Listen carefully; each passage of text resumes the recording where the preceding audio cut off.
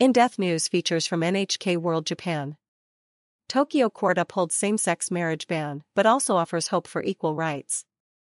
Civil rights campaigners have been hailing a qualified victory in a Tokyo court last week, where a judge ruled that while Japan's ban on same-sex marriage is constitutional, the absence of a legal system for same-sex couples to have families violates the constitution. Ruling on a lawsuit challenging the same-sex marriage ban, the Tokyo District Court said that without any legal protections for same-sex families, the current situation is in an unconstitutional state. The court said the Constitution guarantees the dignity of individuals and the essential equality of both sexes. Presiding Judge Ikara Momoko said in her ruling that same-sex couples have the right to the same legal benefits as heterosexual couples. But she still dismissed the plaintiff's complaint, saying it is up to lawmakers to discuss an appropriate system, taking into account the nation's traditions and public sentiment. Series of lawsuits. The 8 plaintiffs were among the same-sex couples who filed similar lawsuits in 2019 in Sapporo, Tokyo, Osaka, Nagoya, and Fukuoka. They demanded that the government pay damages, arguing that provisions of the Civil Code and other laws violate the Constitution. In March 2021, the Sapporo District Court said the government's failure to recognize same-sex marriage was unconstitutional. The court said there should be no difference in legal benefits based on sexual orientation, which cannot be selected or changed at will.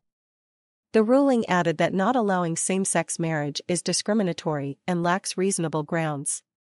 But the Osaka District Court ruled in June that the ban does not violate the Constitution. It said Article 24 of the Constitution stipulates that marriage shall be based on the mutual consent of parties of both sexes and does not encompass same-sex marriage.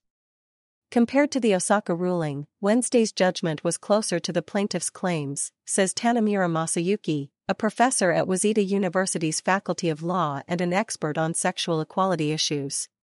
While rulings are divided over same-sex marriage across the country, Wednesday's verdict acknowledged that the current situation effectively violates the Constitution. It is a positive judicial decision that moves toward marriage equality, he says. A step forward. It's a big step forward, but there's still a way to go, said Ooi Chizuka, one of the plaintiffs. I have mixed feelings about how things will proceed in the legislative branch of government. Ooi has lived with her partner for nearly 30 years. The couple tried to register their marriage, but were rejected. If the situation doesn't change, we'll remain strangers, she says. The current system can't ease our anxieties about our future together. Japan is the only G7 nation that does not allow same-sex marriage. The first significant move toward marriage equality in the country came in 2015, when Tokyo's Shibuya and Setagaya wards started issuing certificates to same-sex couples that recognize their partnerships as equivalent to marriage. More than 240 municipalities have now introduced similar systems. But they still fall short of the legal protections and benefits of marriage. Unlike married couples, same-sex partners are not eligible for tax deductions for a spouse or medical insurance for an employee's dependent. They also cannot exercise parental authority over a partner's child. Lawmakers proceed with caution. Following Wednesday's ruling, Chief Cabinet Secretary Matsuno Hirokazu told reporters that the government will closely monitor judgments by other courts. The head of the Policy Research Council for ruling coalition partner Komeito, Takagi Yosuke, said lawmakers in his party have been discussing gender equality and same-sex marriage in working teams.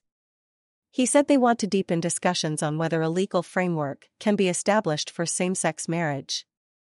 Professor Tanamura believes it may take years to create legislation to guarantee rights for same-sex couples in Japan. But he says he sees significant changes in society that are moving things in the right direction. Yamamoto Saori, NHK World Correspondent.